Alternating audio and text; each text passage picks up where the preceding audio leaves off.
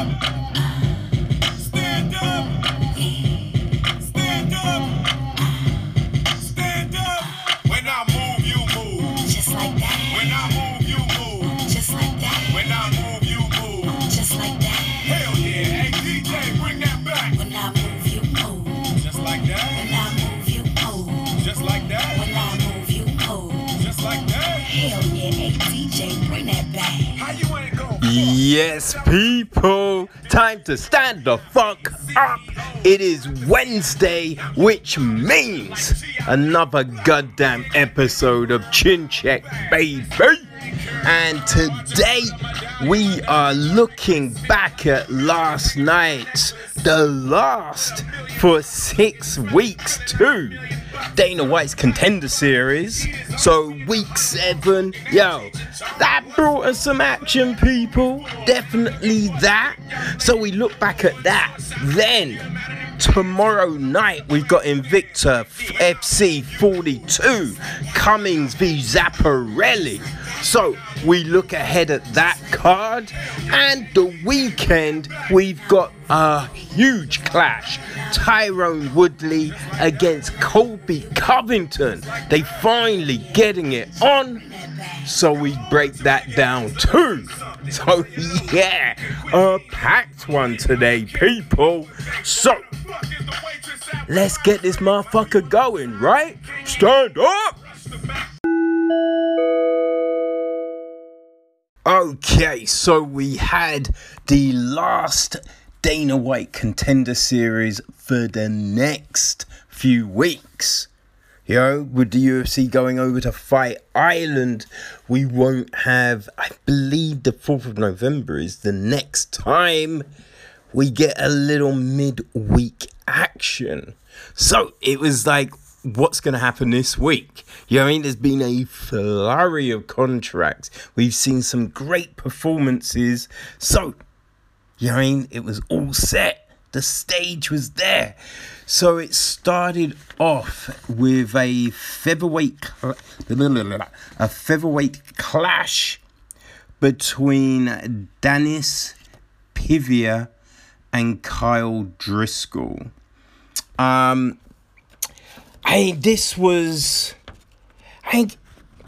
It was an interesting one, right? So Pivia came out and landed a huge right hand on Driscoll.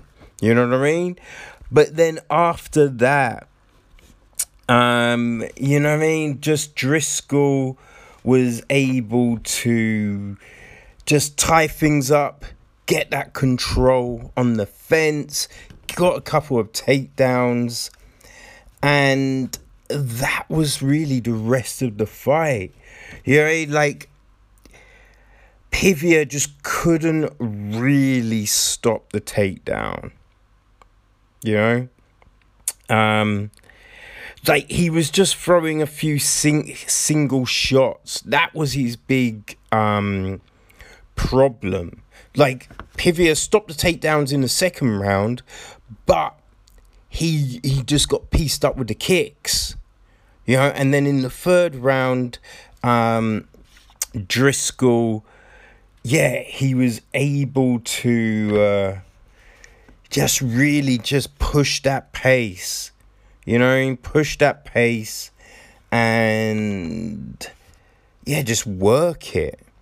Pivia, he did land a guillotine. He did land a guillotine and all of that, but Driscoll's escaping and then ended with some ground and pound. He just did the work, right? It wasn't, I feel the problem with it, Driscoll wasn't really pushing things.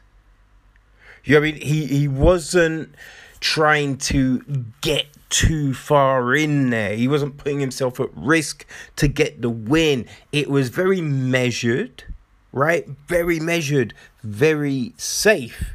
Now, if that was, an early prelim fight, hey, you'd look at it and think, yeah, that makes sense. You know what I mean? Got a good win. But when you're trying to get a contract, the just the urgency to try and progress things wasn't really there. So then our next fight, this was an interesting one, you know what I mean? It was the women's featherweight division, right? So we had Tanisha Tennant, who has been doing well in Invicta, you know, and we last saw her win season 3 of the Phoenix Rising series. And then she was fighting Danielle Wolf, right? So she was a top level boxer, but just hasn't been able to get any fights. You know, she's tried to get fight. No one wants to fight her because she was a legit knockout artist when it came to, the boxing ring. So yeah, this was her MMA debut, her pro debut. So it was an interesting kind of situation. How was it going to go? Now, the first round, Wolf really just used that jab, landed some really good shots, and she was throwing nice combinations. Now, Tennant, she was throwing kicks. You know, she was throwing like the kind of John Jones leap kick kind of thing. But she wasn't really pushing it. Like, she was coming forward, but, you know what I mean? Like, Wolf was able to back her up, and every time Wolf landed, you could see those shots hurt. You know, you could see those shots hurt. Now, when, Tennant landed, she landed some nice shots, but then she didn't follow it up. She wasn't throwing enough combinations. Now, the second round was going that same way, but Tennant landed a really good body kick that kind of hurt Wolf. She then followed it up with combinations. A nice flurry that was doing the job. You know what I mean? You could see she'd hurt Wolf, right? But then the round ended, but she put in some good work, and that was the thing. She needs to throw in long combinations. That's how she can progress, but she doesn't have that single knockout power shot. So the long combinations, that's where, she could do her thing. So we go into the third round, and Wolf was, she, all throughout the fight, she was showing tremendous takedown defense.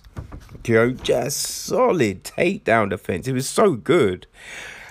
Now, we did see her inexperience, right? One time, Tennant was trying to get the takedown, so Wolf grabbed the neck, tried to get a guillotine. Now, it was tight, right? And a professional, someone with more experience, they would have just turned it slightly, put that pressure to get the tap. Wolf didn't know that, right? So we saw the inexperience. Tennant was able to escape with, I think, like a minute left, maybe 30 seconds. So she was on top and landed some shots, but nothing too crazy, right? So then we went with Corey Coop against Michael Lombard. I think this was a welterweight clash. And, Coop had the long legs. He was tall as a motherfucker. You know what I mean? So he was really trying to land some good kicks and everything like that. But see, the problem was he's been all very flashy, landed some good stuff. Probably won the first round. But Lombardo, he's pushing for the takedown. So he's able to get the takedown. And he landed some big shots. right? The thing that I think cemented the first for Coop was he got a guillotine and it was tight. It was so tight, but there was no time. Right? And you just think if there was more time, because Lombardo wasn't escaping. So if the round hadn't have ended, you think Coop would have won that. So then the next 2 rounds, we just kind of saw Lombard just keep the pressure on Coop, get some takedowns. But the problem for Lombard was he got the takedown, but he wasn't really busy. Wasn't really progressing his position, looking for submissions, anything like that. He was just trying to control it from the top. Now, yes, Coop is dangerous. You know, he was throwing up the legs. He was trying to get submissions sometimes, but still not enough, right? Not enough. And Coop, he was more content to stay on the ground than get up, which he should have been doing. So I think that was a problem. So Lombardo won the fight, but it was a very safe victory.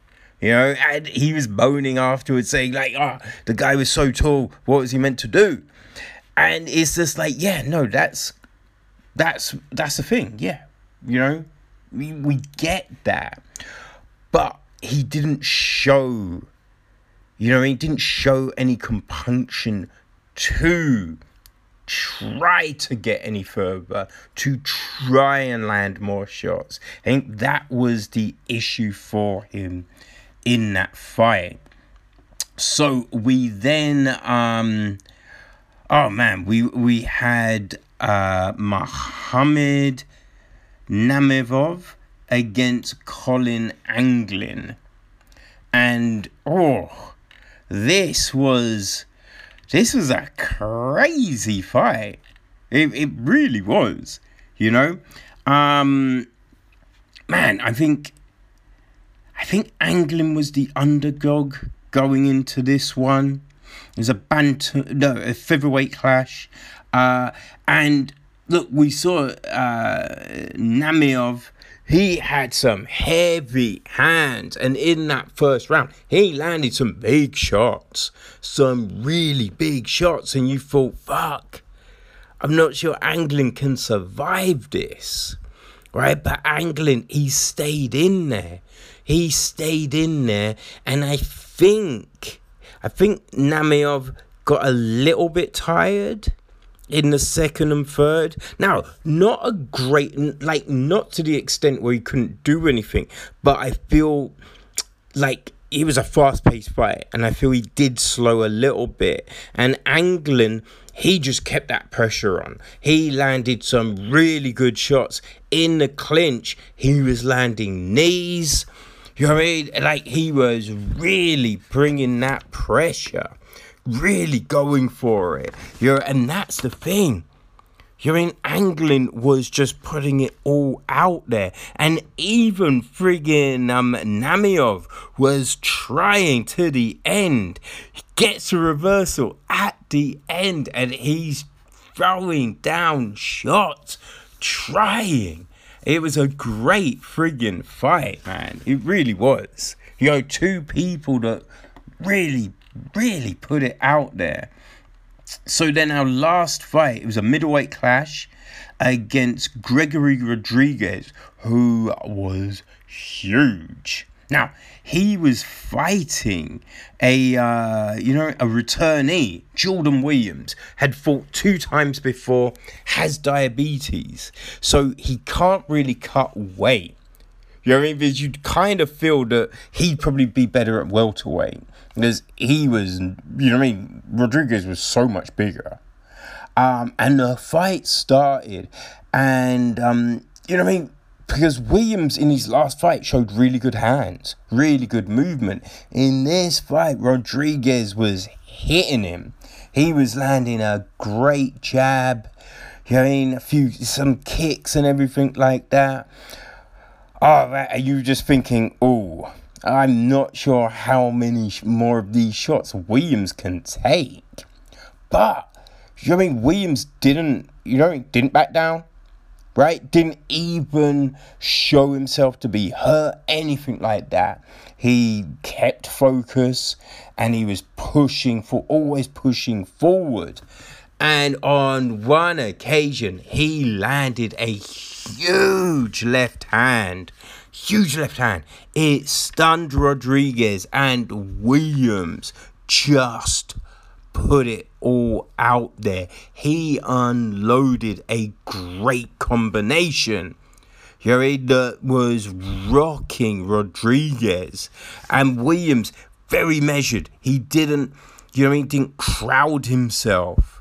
Right? Stayed at good range, just pinpoint accuracy on the shots. Rodriguez goes down. The ref jumps, stops the fight, and goddamn Williams, woo! He was over the moon. Over the motherfucking moon. It was, it was great. It was great. So, after all of that, you kind of felt that the last two fighters, Anglin and Williams, would get contracts. So when Dana was breaking it all down, right, he pretty much hit all the points Bisping had during the evening. Like the first fight, it was decent, but like there wasn't that urgency, right? Now the interesting thing was, Dana did give Danielle Wolf a contract. And I do get that, right? She can't get any fights because of her boxing skills, right? The women's featherweight division flyweight division. 45s. I always get that mixed up. God damn it, I'm an idiot. But that division is mad thin. So they need fighters.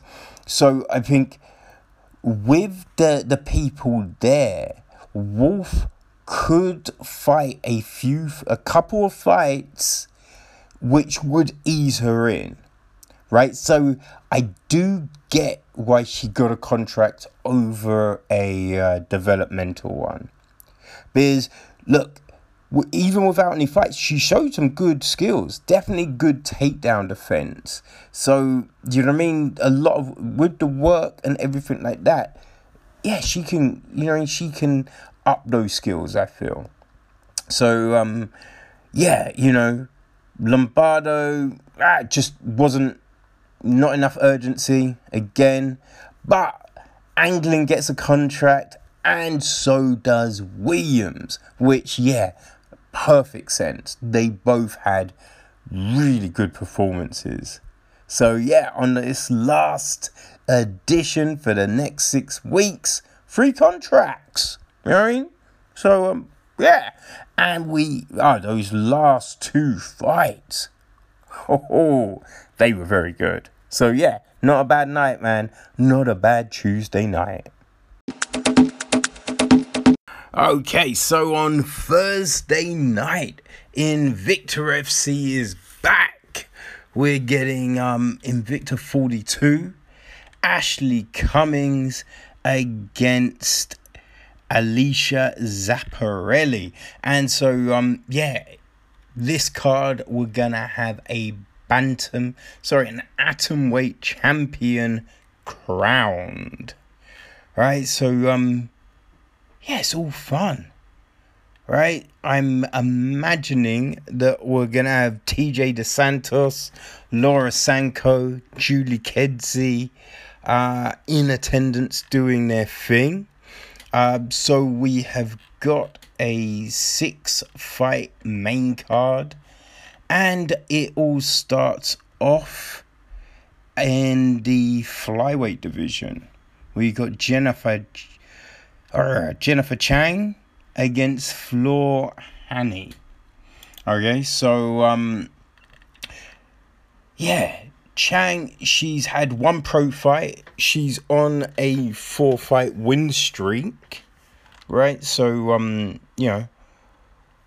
won her amateur fights and then her pro. Now, interesting enough, she lost her first amateur fight, but that's always a good look, right?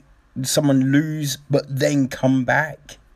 You know what I mean? Don't get disheartened, come back and then just win everything after that. So she actually made her pro debut at Bellator 208. But that was October 2018. So she has been out of action for a good ass while. You know? No real understanding why. So yeah, on the other side we got Floor Hani, who is 2-1 right now. Now she last fought in November last year, right? She's actually fought in Invicta before, right? So she was part of the Phoenix Series 2 tournament, where it was a split decision loss to Chantel Coates. So yeah, that's not bad at all. And I just think this experience, I think that's gonna see her get the win here. So yeah, I'm gonna go with Hani to take that one. Alright, so next we go to Autumn Norton against Brittany Cloudy. So this is a bantamweight clash. So the natural, she is a 1-1 on a 1-fight win streak. So that was against Xian Rincon. So that was November last year at Invicta 38. She lost to Erin Harp at Invicta 36, where she made her pro debut. So just looking at her record, she's got a submission, couple of TKOs, but yeah, it's lower level and everything like that. Now, Brittany Cloudy, she's 2-2, coming off a loss. But the interesting thing about Cloudy, she made her debut against Erin Blanchfield, who also made her debut that night, Invicta 30. She, it was a split decision loss, which, we've seen Blanchfield on the rise that she's been at, and Blanchfield will be fighting for a title at Invicta 43. So, that's not bad. It's not bad at all. So, yeah, she's been up in there doing her thing. So she last fought in March this year. It was a split decision loss to Hayley Cowan at LFA. Now, looking at her record, she's got some TKO wins in the amateurs. A couple of submissions. So yeah, I think I'm gonna go with Cloudy. Yeah, I'm gonna take Cloudy, for the win with this one. But yeah, it will probably be an interesting, close kind of scrap. So then we go back down to the flyweight division. We got Victoria Leonardo against Liz Tracy. Okay. So the Titan, she is 5-3, right? So she's coming off a couple of losses. But she's fought some tough people, right? So, the losses are against Ashley Yoder, Andrea Lee, right? And Stephanie Gauchmacher. So they're all tough. Now, she did lose to Deanna Bennett, but that was in the Phoenix series, the second one. And that's only one round. right? So that's classed as an exhibition bout, right? But yeah, Deanne Bennett, she's tough, right? So yeah, nothing to really scoff at. But yeah, she's she's she could submit you. She's got a TKO win. So, she's been in there doing her thing, old Tracy.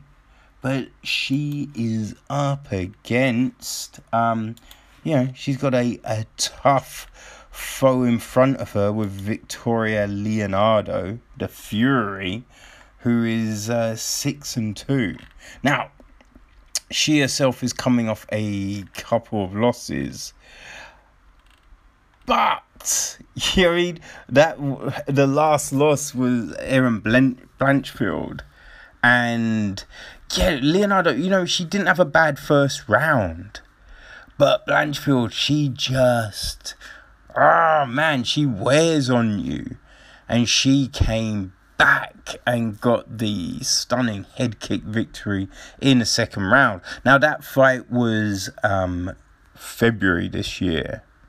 So before that she lost a Phoenix Series fight to Miranda Maverick, who eventually went on to win that tournament, and she's now in the UFC, but she does have a win over, Gelchmucker. And, Gelchmucker, she's tough. So, yeah, we know that, Leonardo can mix it up. You know what I mean? And, she's got some submissions. Right? So, she can do that.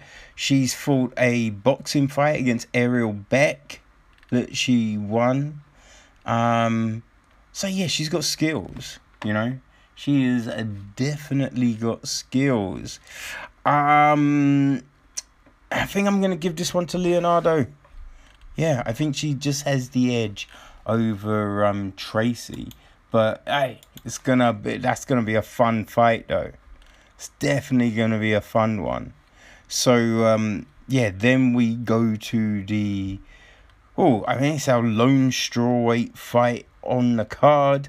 We got Jessica Delboni against Harisha Tbilisi. I'm not sure I pronounced that correctly. But yeah, there you go. Now, Delboni, she is 9-2, coming off a loss in her last one.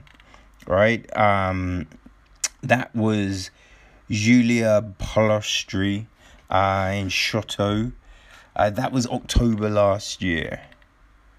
Right? Her last visit to Invicta was Invicta 36. She has a win over Lindsay Van Zandt, which not a bad one. She fought Ashley Cummings at Invicta 32, but was on the wrong side of a decision that night. Now Delboni, she's tough. She's got a couple of TKOs, but she'll be in that mix, grinding it out, usually going to a decision. Now, on the other side, so this is a crazy one, right? So, Harisha Tbilisi, she's 11-4, coming off, a couple of wins. And Harishi actually beat Michelle Waterstone for the atomweight belt at Invicta 10. Yeah, so that was just before Waterstone came to the UFC. So she's been in there doing her thing. Like, she's fought Jinh Frey Invicta 16, and Jinh Frey, she's now in the UFC. Right, so she's been in there, fought some tough people. But yeah, her last fight was Invicta 23, 2017. Right, so she has a win over Tessa Simpson. But, she has been out for a while. And even, she only fought once in 2017. Right?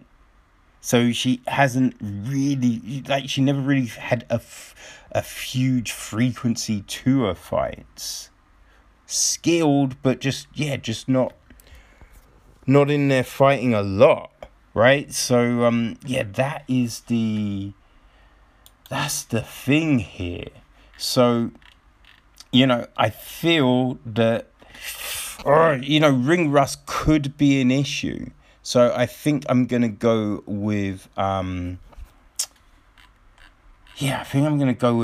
Del Boni, just because, she fought last year.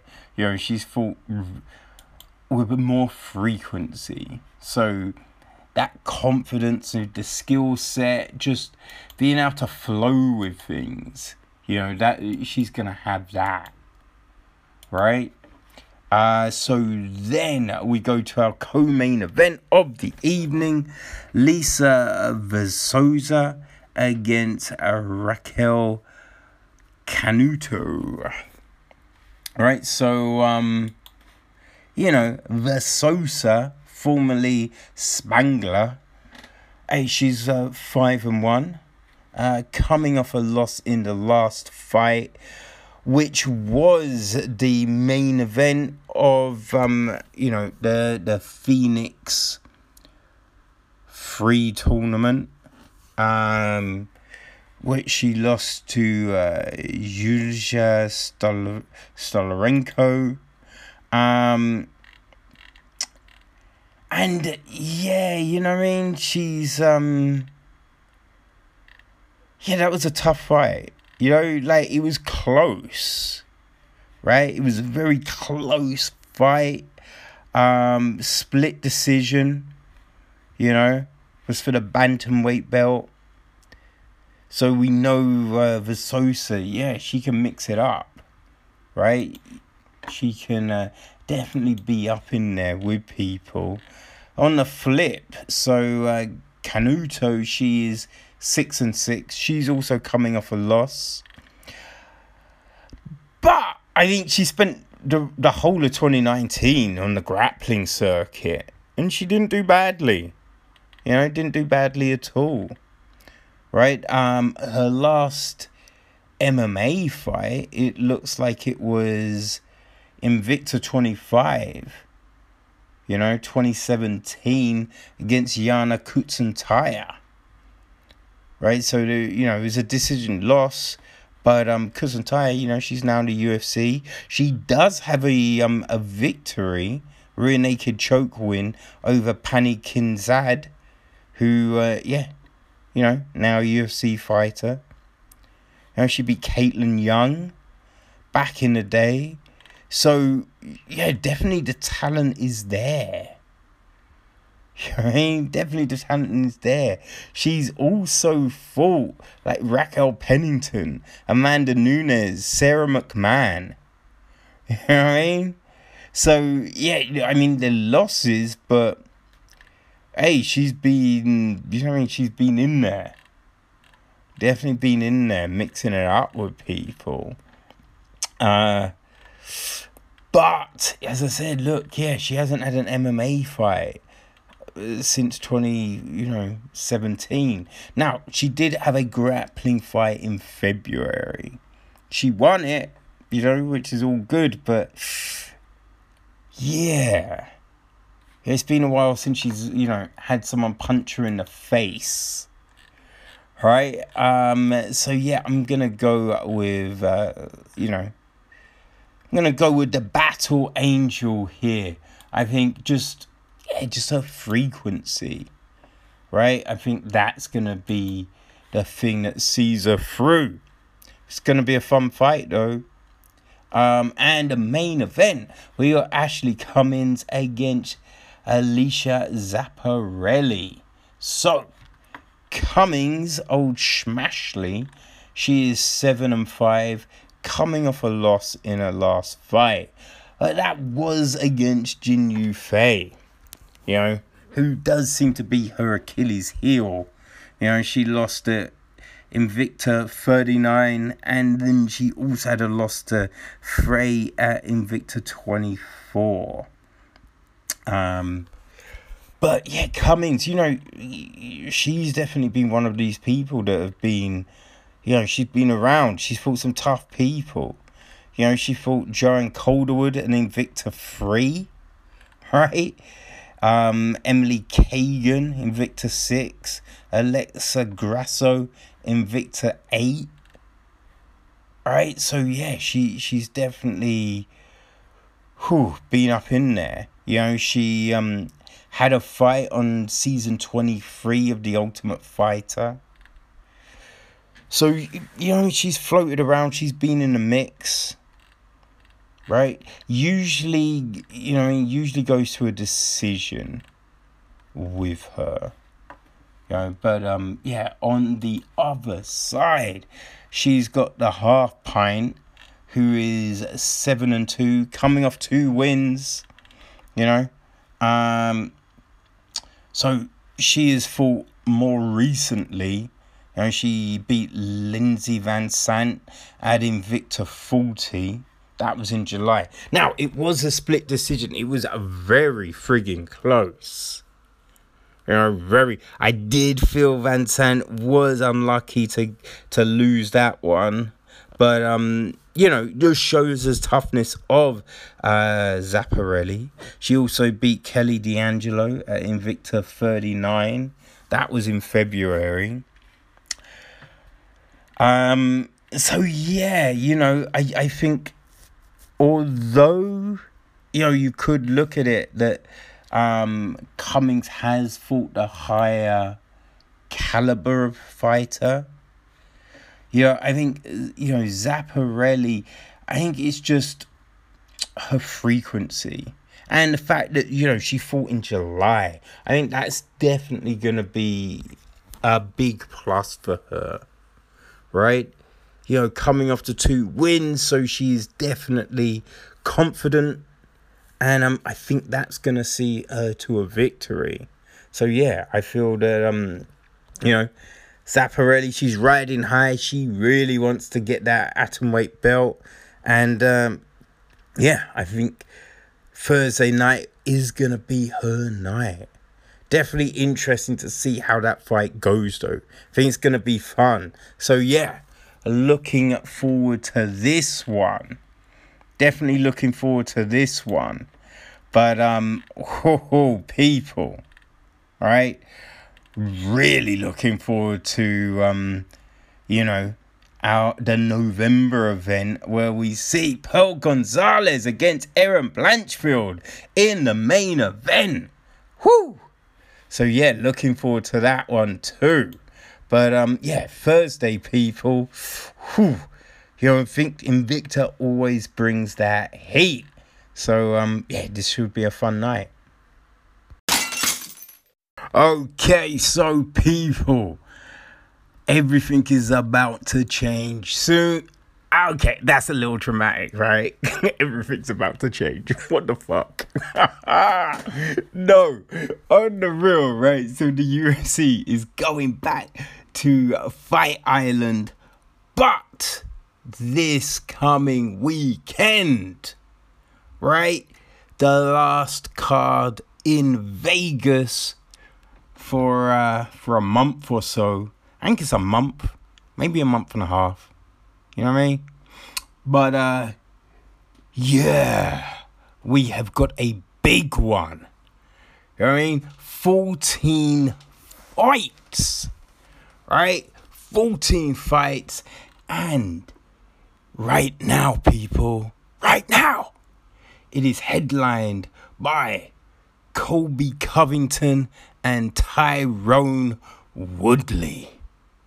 Oh, shit. Yup. So, hopefully, nothing happens and we get to see this grudge match.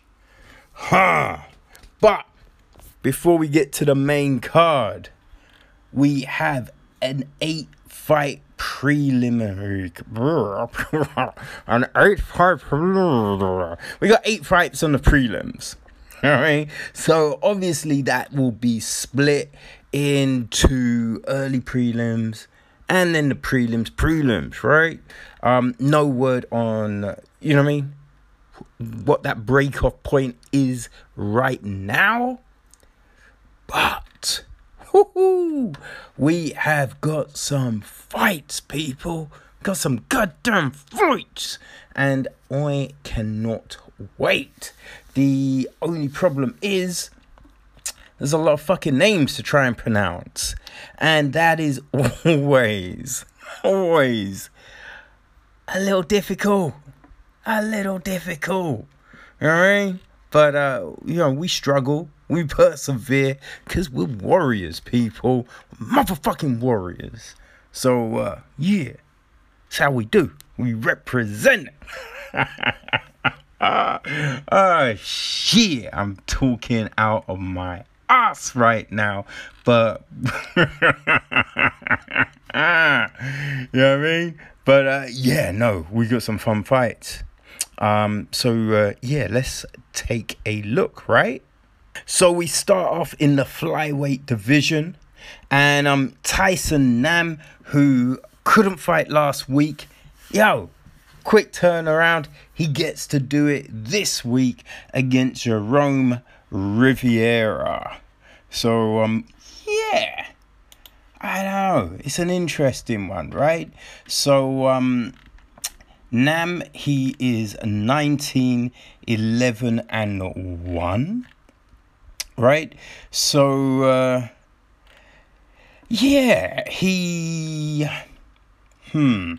this will be his 4th fight in the, you know what I mean? His 4th fight doing it in the UFC. So he came September last year. You know what I mean? He lost a decision to Sergio Pettis. And then after that, they were like, okay, we'll give you another cat. So he got Kai Kara France in February. It's just like, God damn it, can I catch a break? But he came back in June, and he got a nice win. You know what I mean? A quick ass win too. A right hook, boom, and he beat Zahar Adashev. So that's all good. So he gets to do his thing this Saturday. Now he's got a few TKOs. You know what I mean? He's got a few TKOs, and then it's decisions. So he can do a thing, but I wouldn't say he's got knockout power. You know what I mean? But he's able to he can touch a motherfucker, right? So you can't take him lightly, but he ain't gonna be rattling your dome with every single strike. So he is going in there against the Renegade, Jerome Riviera, who is 10-2. He's coming off a 3-fight win streak. So this is his UFC debut. He fought on the Contender Series in beginning of August. So, that may have been the first episode of this season. I forget now. But, so he's coming via a win at LFA at the beginning of the year. He's got some submissions. You know what I mean? He's got, quite a few submissions, really. Let's have a look.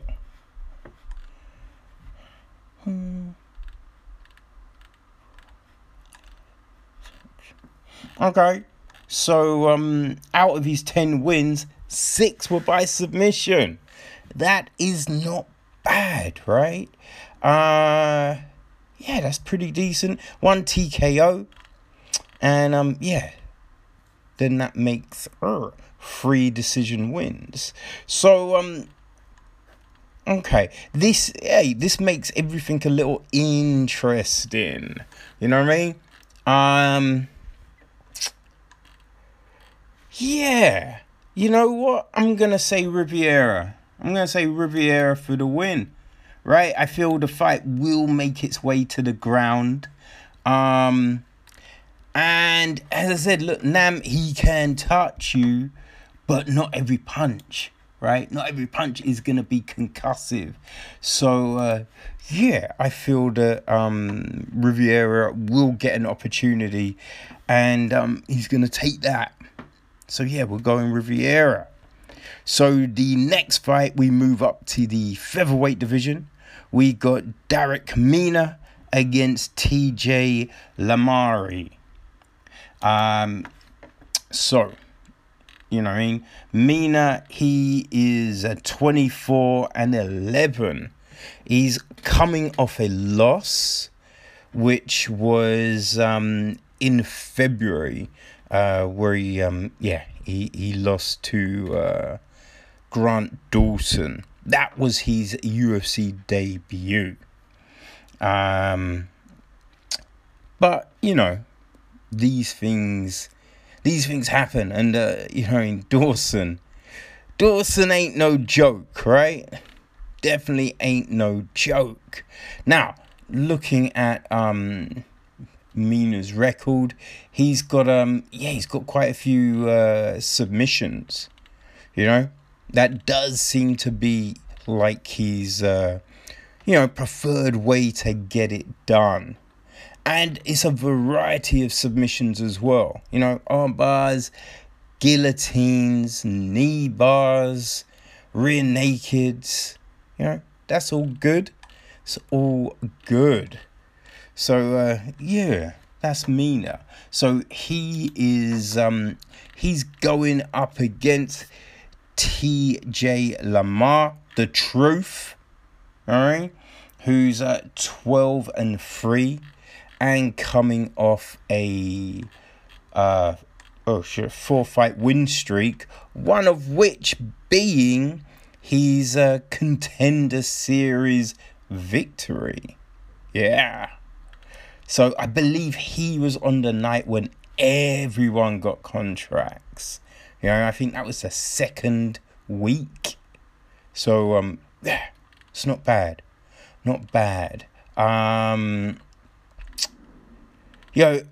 There's, I feel there's a few TKOs, a few submissions, probably mainly decisions. You know, he does seem like he's, he's gritty. He's gonna just be in there to grind it out. Right? So, I feel this is an interesting fight. I think I'm gonna go with Mina just on the experience front. And he could be more versed with the submissions. You know what I mean? So, yeah, I'm going to say Mina for the win here. So, then we move down to the bantamweight division. We got Andre Ewell against Irvin Riviera. So, he's 16-6, coming off a win, which was in February on the Jones-Reyes card, UFC 247. It was a split decision over Jonathan Martinez. Now, he came to the UFC. When did he come to the UFC? It was 2018. Yeah. 2018 September, and he got a win over Renan Barrera. So yeah, he came out hot, but you know what I mean, he's fought some tough dudes. Second fight against Nathaniel Wood, so it's like win loss. You know, hasn't really been able to just cement that streak yet. But he is definitely skilled. You know, definitely skilled. So he can, you know, he can submit you. He can TKO you. You know. So yeah, he's going up against the beast, Irwin Rivera, who's 10-5, also coming off a win. That was against Ali Al-Qazi. That was beginning of August, right? That, you know what I mean? It was a split decision. It was a back and forth fight. It was a back and forth little scrap, and he just pulled away in that third round. You know, this will be his third UFC fight. His first was a decision loss to Giga Kadesi all this year. So yeah, he's definitely you know, making the most of the current situation. I do feel Ewell is probably gonna be a bit too much for him though. You know? Like he's got TKOs and stuff, but I think Ewell's got the submissions as well. You know? So yeah, I think Ewell is probably gonna take this one. But should be an interesting little clash. So we stay in the bantamweight division, and we have Randy Costa against Journey Newsom. Which, yeah, you know, should be a good clash. Okay, so the Zohan, he's got a 5-1 record. He's coming off a win. This will be his third fight in the UFC. Okay, so yeah, he last fought Boston Salmon in October last year. Was a first round TKO. Lost his debut to Brandon Davis, rear naked choke. That was UFC 236, which feels like an age ago, right? His previous fights, yeah, a lot of stoppages, you know, TKO, that seems to be, you know what I mean? That seems to be the thing with him. So, you know, you gotta be careful of those hands, right?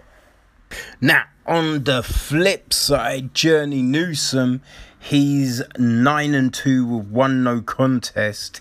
Now, he's coming off a loss in his last fight, right? But, you know, these things happen, right? So the no contest was his last fight, and that was a UFC 247. Now, it was a first round stoppage, so I'm assuming someone got popped. You know what I mean? Yeah, that's what I feel probably happened in that. So this will be his third UFC fight.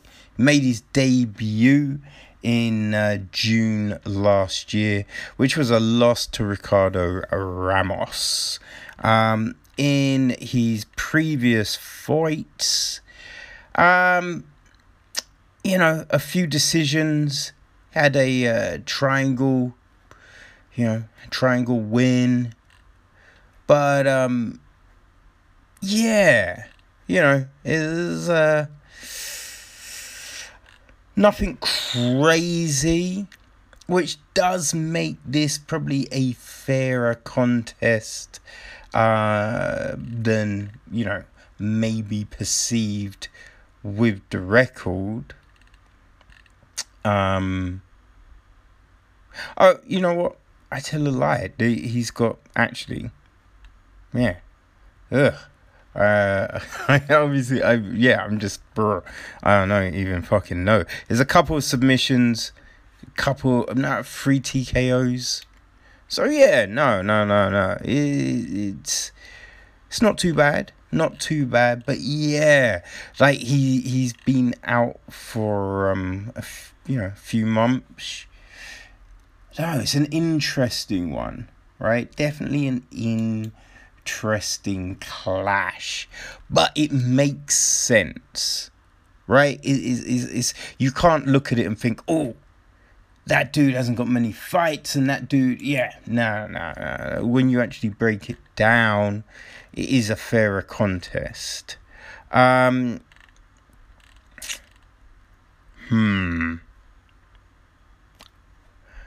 feel I might just go with Newson. It's a difficult one. I think it's a lot more even than maybe perceived, but yeah, think I'm gonna go with Newson with this one.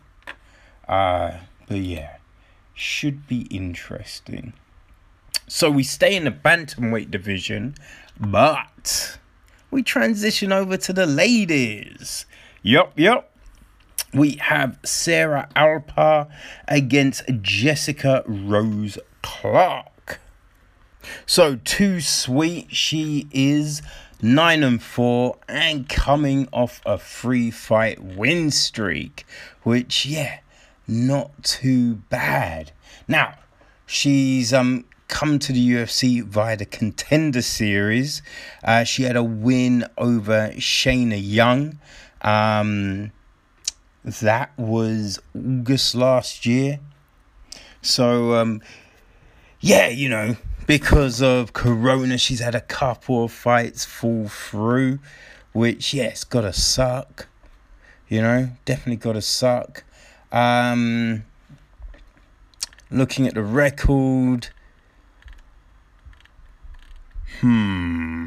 Okay, so she's got, a couple of TKOs and a rear naked. Rest have been decisions.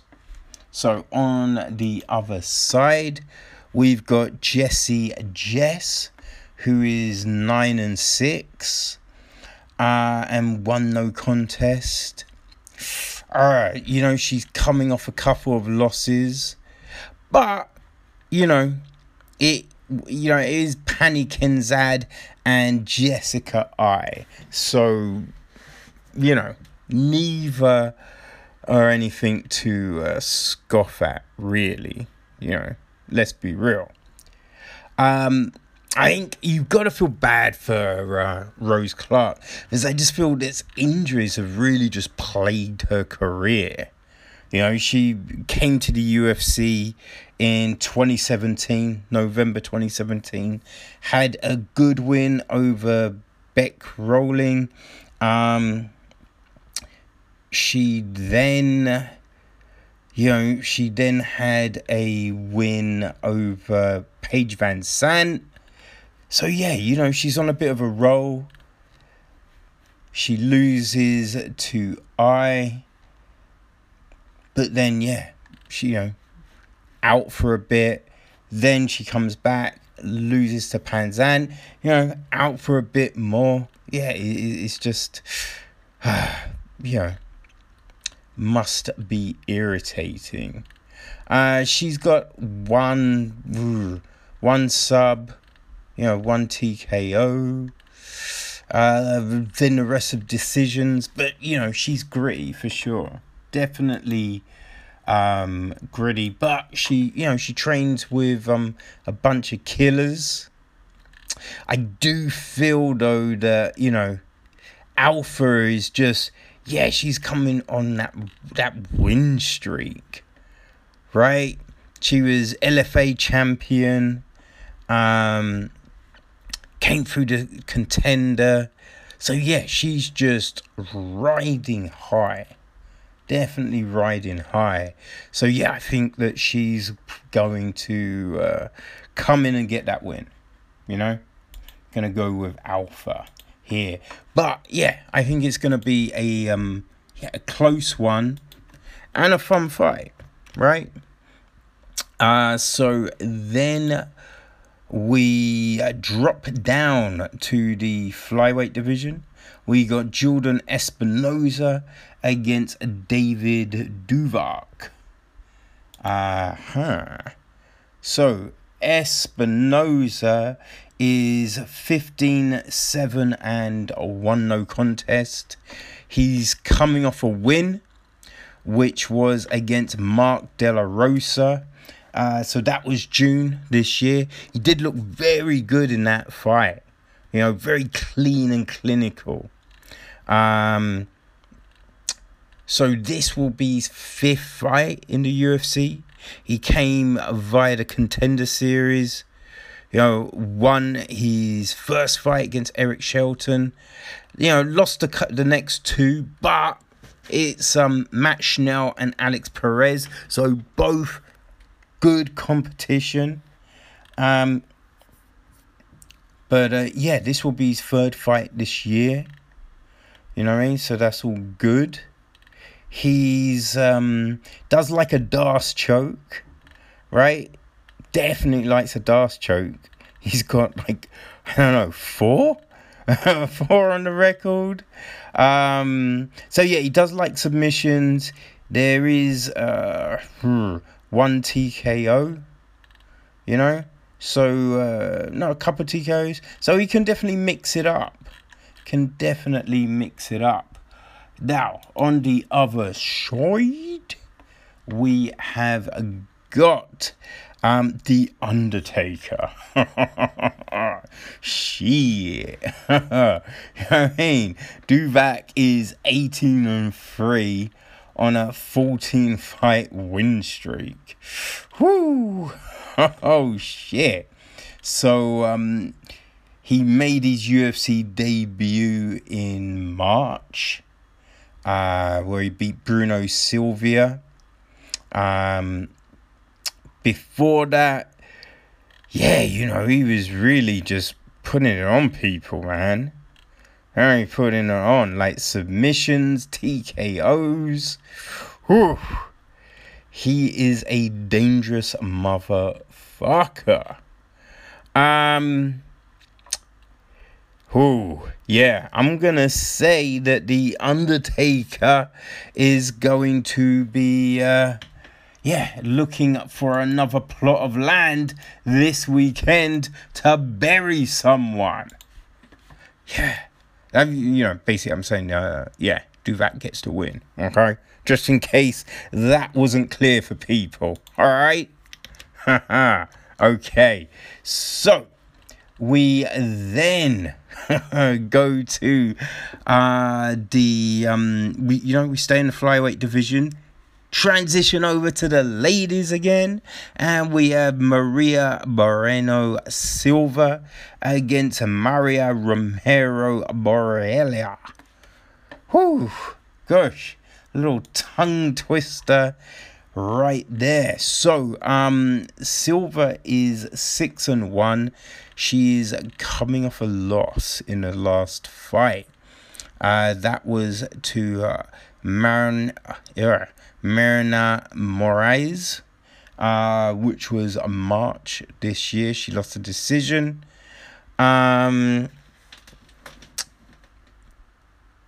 She came via the Contender Series, August 2018. So she got a win over Gillian Robertson, September, that year. But it's just been out since. So I don't know if injuries or what. But on a comeback she got the loss. But definitely handy on the ground with the submissions. Okay, so her foe. Barella, She is 12-8, 2 no contests. Now, she's had a rough time. You know, she's coming off 3 losses. It's been a bit back and forth for her.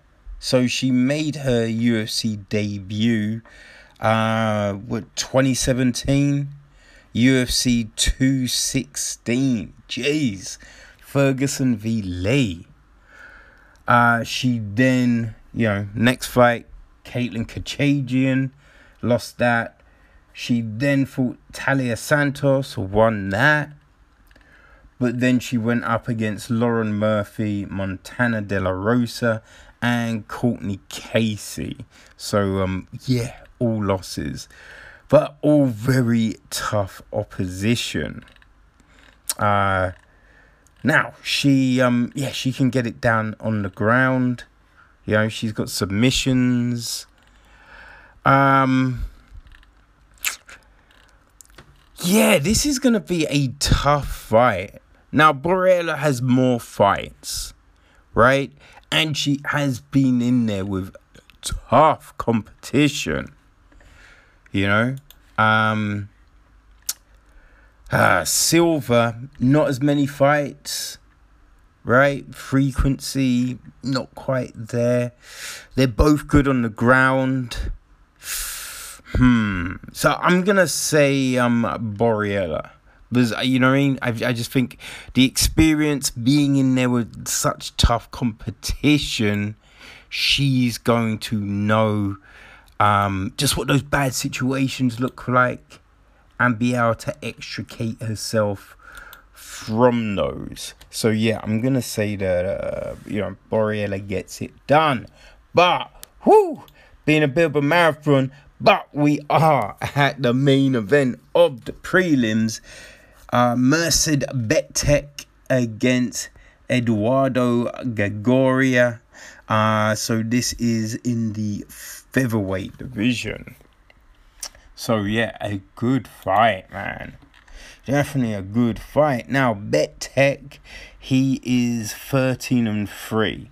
He's coming off a couple of losses. Which, there's a split decision loss to Dan Ige. That was February this year. UFC 247 was a very close fight. And, then there was the loss to Josh Emmett, which he wasn't doing too badly. But, just Emmett got those rocks in his hands. You know what I mean? Now, Betek, he is skilled, right? We have seen him do his thing, right? He's got good hands. He's got submissions. You know what I mean? He's just about focus, I feel, with him. But Gregory, he's 13-1. He's coming off a loss, which was his second UFC fight against Ricardo Ramos. That was November last year. Made his UFC debut against Humberto Bandeira. That was August last year. He got the decision win. That was a good fight as well. I think that was when they went to Uruguay. I believe. But good fight. Now, he's got some submission locks. You know what I mean? A TKO. It's gonna be a fun fight. I'm gonna say Betek, but that's just, you know what I mean? It just all comes down to Betek's focus. If he's focused, he's getting the win. If it's one of his, off nights, then, it won't go as well for him. But, we're going to throw a hat with Betek for now. But, definitely some good fights on this prelim card. Definitely some good fights. But people, that leads us into the main card. And god damn, this one is tasty. Okay, so we start the main card with a banger. Oh my god. Whew. This is a good fight. Okay, so we got a middleweight clash between Darren the Dentist Stewart and Kevin. Fuck, I think it's is it hybrid? Kevin Holland. I forget what his nickname is. But yeah, this is a fun fight. God damn. Now, Stewart is 12-5 with 1 no contest. He is coming off a real good win. You know, he beat Maki Pitoli beginning of August. Got a guillotine choke. Ooh, that was a fun fight. First round, yeah, that was decent. You know, yeah, like Stewart, we've seen him. You know, we've seen him get some really good wins, and then, you know what I mean, just some losses that are just like, god damn it, you know. And I just remember his UFC debut, and he got the nice win, but it was called a no contest, which was just like, yeah, that was shitty. But you know, he's definitely tough. We've seen him get some TKOs. Like the last win was a guillotine choke. So yeah, he's been in there. He can mix it up. We have seen him lose concentration and focus at times, which can be Stewart's downfall, right? And yeah, that can be the problem sometimes. So Trailblazer, that's it. So Holland, he is 18-5, coming off 2 wins, and whoa, oh my days, they are good wins, right? The last one against Joaquin Buckley. Damn. Yo, he got the knockout in the 3rd round, but man, just the 2 rounds before that, he was just controlling things, and yeah, it was good. It was good. Now before that was Anthony Hernandez, which was, yeah, that was another great fight. So yeah, it's we've seen him just be in there, mix it up, right? He can submit you, can knock you out, and yeah, I think I feel he's got the reach advantage over Stewart. And yeah, he's just, he's good on the ground. He's got the better stand up. And yeah, I think it's going to be a problem. And I think Holland walks away with the win here. You know? Which, you know what I mean?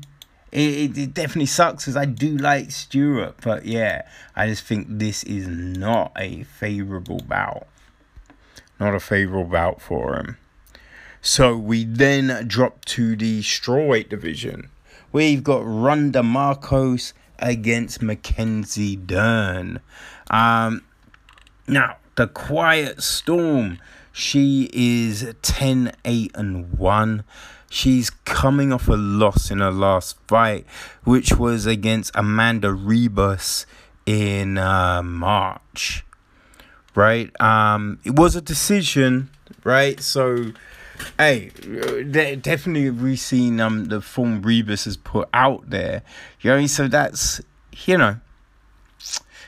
it's not anything to kind of be ashamed of. Now, Marcos, like, we've seen her perform really well. But then she usually, you know what I mean? It's like win, lose, win, lose, win, lose. Now, she's never lost 2 in a row. But, you know what I mean? But, this is friggin' Mackenzie Dern that she's going up against. Now, Marca, she can submit you. You know what I mean? She got Angela Hill with an armbar. But it's usually going to a decision. You know, she's usually just gritting it out and getting the call. But yeah, she's going up against Mackenzie Dern, who is 8-1, coming off a win. And yeah, the crazy thing is, you know, I think since having the baby, we've seen Dern make weight easy, right? And she's definitely just looked better, like crisper stand up, more focus. You know what I mean? She comes in better shape. You know, which, yeah, that's a problem for people, right? Because in the past, I think it's fair to say that Dern probably didn't take her training as seriously as she could. You know, she was, just coming off those raw skills and talent on the ground. But yeah, I don't know. It looks like we're seeing a different fire under her. So, I think this is going to be a problem for Marcos. I think, Dern is going to get her down.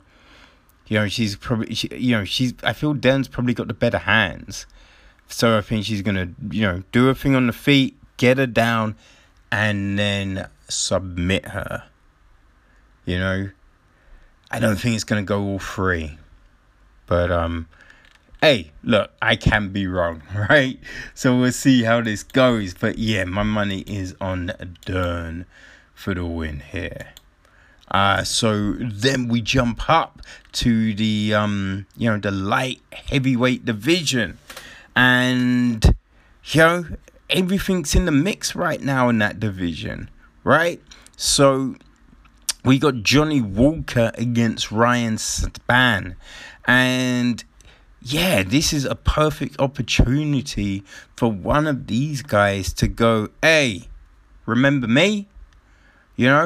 And just start their journey. Start their journey on that road to a title shot. So we have got Johnny Walker, who's 17-5. He's coming off a couple of losses, which is, it's an interesting one because he came in looking just ridiculous, right? Looking crazy. Came via the Contender Series, 2018. Then it was just the first round finishes of Khalil Roundtree, Justin Ledette, and Misha Serkinov. But Corey Anderson really just, he put pay to Walker's rise at UFC 244.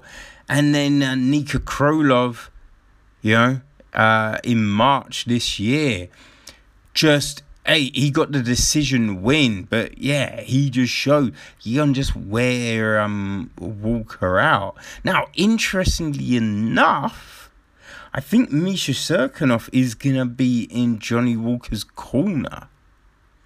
Right? So, I think Johnny Walker has been moving around, trying to train, trying to, just work on his skills.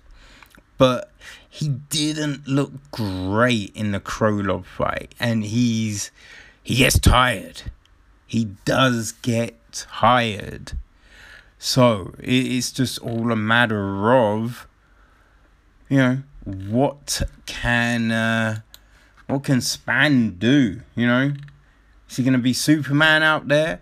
Now, he is 18-5, coming off 8 wins. The last win was a split decision over Sam Alvey at UFC 249, which was May this year. Now, in that one, it was, Span was getting tired as well. It was a little sloppy. But, he got the guillotine choke over Devin Clark. Nice uppercut in the first round against Nogueira. He can knock you out. He can submit you. Span, he's got skills. Right? He's definitely got skills. He went to the Contender Series. He lost. But went back on the regionals. Got wins. Came back. Got the win. So we've seen him put in work. Right? But yeah, in that last one, he wasn't great. But I'm probably going to go with Span, right? But I do feel this is a toss-up. I'd say Span because, he can knock you out. He can submit you, right? So I feel that's why I'm going. Just because he's shown more weapons so far, right? Now, Walker has shown a lot of weapons on the feet. But we've seen people negate those. And then we just haven't seen a whole lot. His ground game, yeah. You know what I mean? And then with the tiredness and all of that. Now, as I said, look, Span, he was looking real tired in that last one as well. But I think if they're both tired, Span is probably the more likely to be able to pull something out. So yeah, I'm gonna say Span, but it is a bit of a toss-up. So we then go to Now this is a one, right? So a middleweight clash. Gerard Marchot against Khamzat Chimaev, and this has definitely had a lot of talk around this fight because Chimaev, he's the hot talent right now, and yeah, everyone knows he's got this fight booked and then a fight against Damian Maia. So yeah, there has definitely been more, but this is good for GM3. Right? Because, hey, people might not have been talking about this fight otherwise, Now, Marchot, he's, 31-13. So, he has been in there. He's paid his dues. He's seen a lot. Right? He is coming off a loss to Ian Heinisch, which... yeah, that was a big loss. First round, I think he didn't really get anything off. Heinisch just came in and wrecked shop, basically. So that was beginning of June. Now, Heinisch, he won the previous fight against Devin Wynn. He's been in there with some tough dudes, Like Eric Anders, Trevin Giles, Kevin Holland, Jack Manson, Oscar Picheta, Eric Spicely, Taker Santos.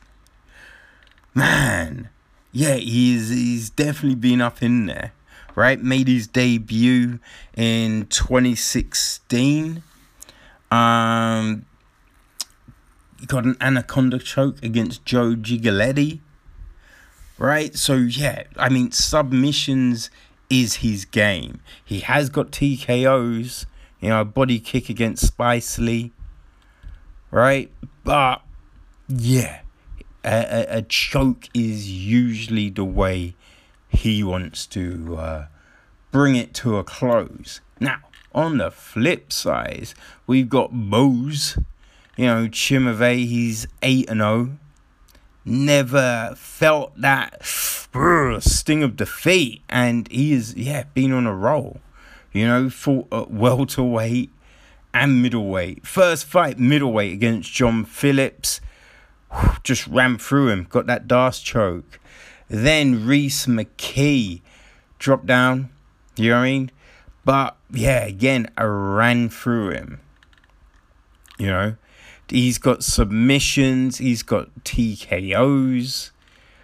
Yeah, he's been a bit of a wrecking ball in there. Now, the thing is, we have seen that happen to Meerschaert. You know, in his last fight, Heinisch did that same thing to him. Right? And, man, it's not just, I feel, getting that quick submission, but it's also, you look at the way those submissions have been locked in. And you can see Chimaev has got slick skills. You know, he trains with some killers at All Stars. You know what I mean? So he's no joke. And I think that all the talk has been about the double bookings and all of this. But Chimaev has got the skills. You know? Now, I wouldn't be surprised if Meerschaert can get him into the second, maybe the third. Right? But Meerschaert, he's definitely got skills. There's no doubting that. But he can be sloppy. He can be sloppy. And he does tire. Right? So, yeah, I'm going to go with Chimaev for the win here.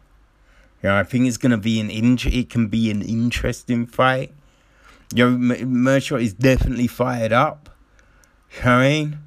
He is talking a good fight in all the interviews. But yeah, I'm gonna say that Chimaev, you know, gets the win. But it's gonna be interesting. You know, definitely, the fight will give us more data on Chimaev. You know, so it's definitely gonna do that.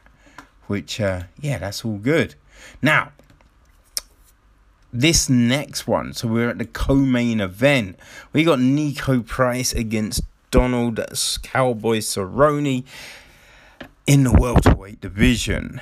It is an odd one, right? It is an odd clash because, you know, the hybrid, he is a tough motherfucker. You know, he's 14-4-1 no contest. He's coming off a loss, right? So that was Vince Lope, you know, in the last fight. You know, second loss to Luque as well. You know, Price is reckless. You know what I mean? He is reckless. He will do some crazy fucking shit in there. And he can pull off the just insane victories. You know, got the upkick win against James Vick. He got those fucking hammer fists from bottom against Randy Brown. He will put himself in ridiculous friggin' situations. Yo, and I feel that's the big thing, right? He's happy to take a hit to get a hit off. Right? So that's his big thing. But so this is the thing, right? If Cerrone does win, it doesn't really, like, it's not gonna get him a title shot. It's probably not even gonna move him up the rankings. So it makes it a very dangerous and an odd fight for Cerrone. You know? But, right? You know what I mean? Cerrone has, he's been in there, he's done it all. Right? 36-15, won no contest. You know? He has, fought everyone. Now, like, he is on a 4-fight losing streak. Right? The last fight, though, against Anthony Pettis, I didn't think Cerrone won that fight. Right? I thought that was a bullshit decision. And in that fight, you could also see that Pettis thought he lost that fight. Right? He was surprised that he got the nod. You know, so yeah, I did think that kind of sucks. And it does put Cerrone just in this tough fucking place. Right? He's just, ugh. It is an odd one. We have seen Cerrone just go on these runs. You know, just when, like, we've seen him, you know, be on losing streaks, and then he just pulls it out there. You know, pull it out and just get some great wins. And you know what? I'm going to say Cerrone gets this one. You know, he has seen it all. You know, he's been in there with everyone. He's seen it all for sure. Right? Like, you know, he's still tough, but he's definitely slowed. Right? We can say that. He is definitely slowed. But he can put it on people still. You know? So I feel Price, as I said, he can get reckless. And I think if he gives, you know, Cerrone that opening, Cerrone can get it done. Right? And, hey, I would say if Cerrone does win, it would be good if he does just hang it up. Because I just don't think he's got anything else to prove. Yeah, I think he's just been in there. He's done it all. He's in the Hall of Fame for sure. You know what I mean? For sure. But I don't think he's getting a title shot. You know? Don't think he's getting a title shot. I think the only time he will get a title shot now is if people are injured, they need someone at the last minute. That's it. You know, I don't think any number of wins will get him to that big thing. So what else? He's just had another kid. So yeah, if he gets the win, it would be great for him just to hang it up. And I don't know. There's so many other things. Like, I think he's doing, you know, stunt work in films. I'd imagine the UFC could find him something. You know what I mean? But yeah, I'd like that. Let him go out on a big win. That would be cool. So yeah, I'm going to go with Cowboy here. Now that, people, that brings us to the main event. Right? And listen, you know what I mean? You can talk about this fight all day, right? Colby Covington against Tyrone Woodley. So big welterweight clash. And, you know, you can look at their record, you can break it down.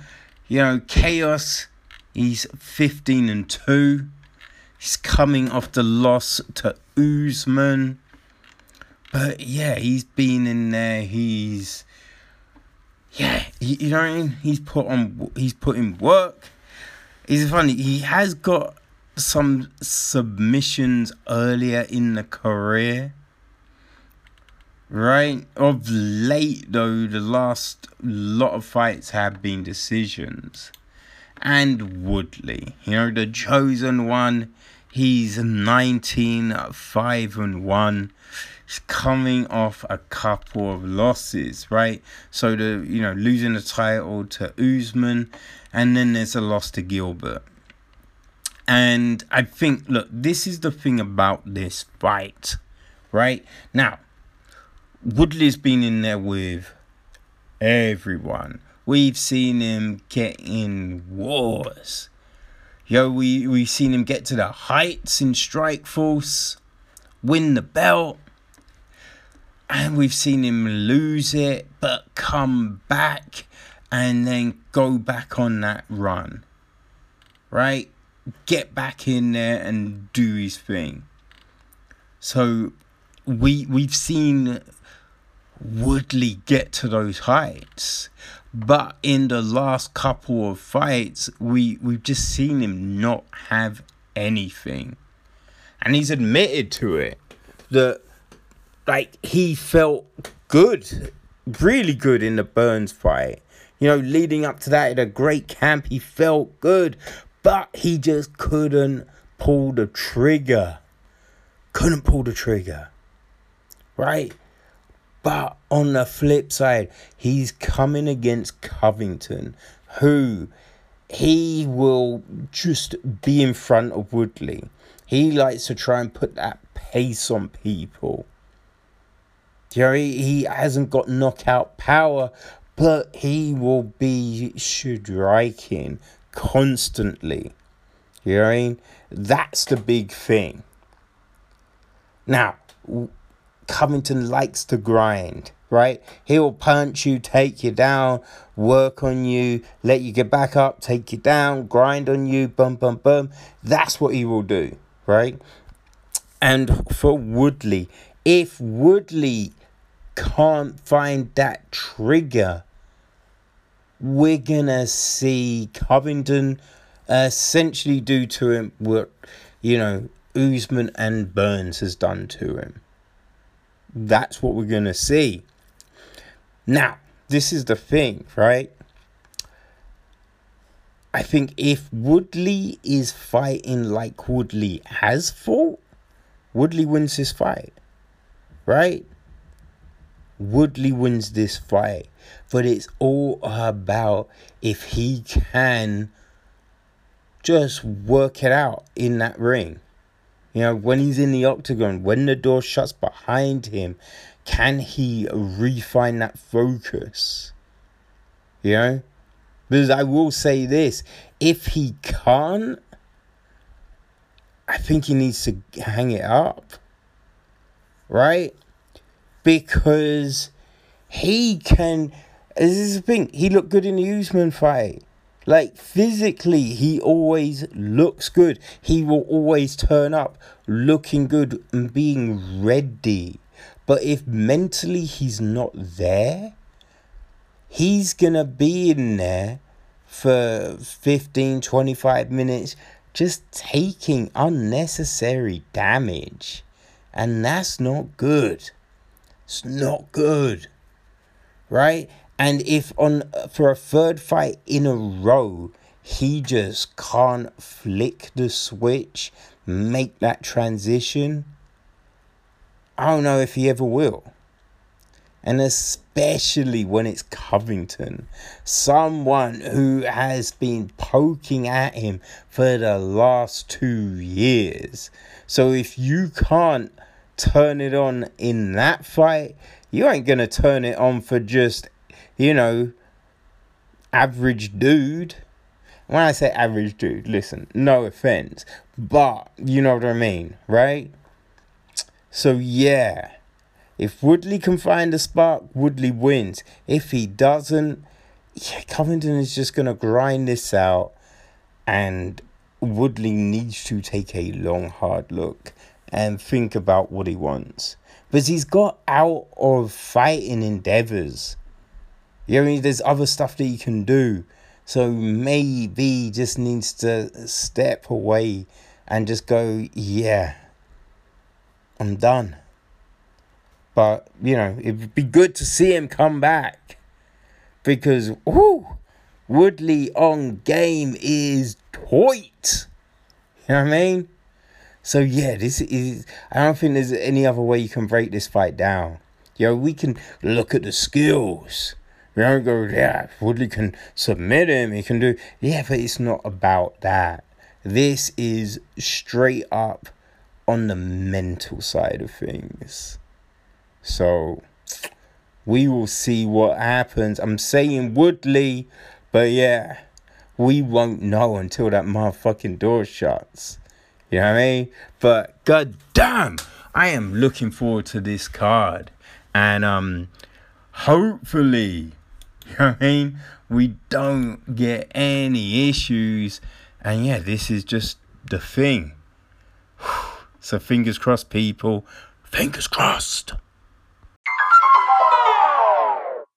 Okay, people, so we have reached the end of another episode, but before we bounce, let's take a look and see what is happening, you know what I mean, in the fight game.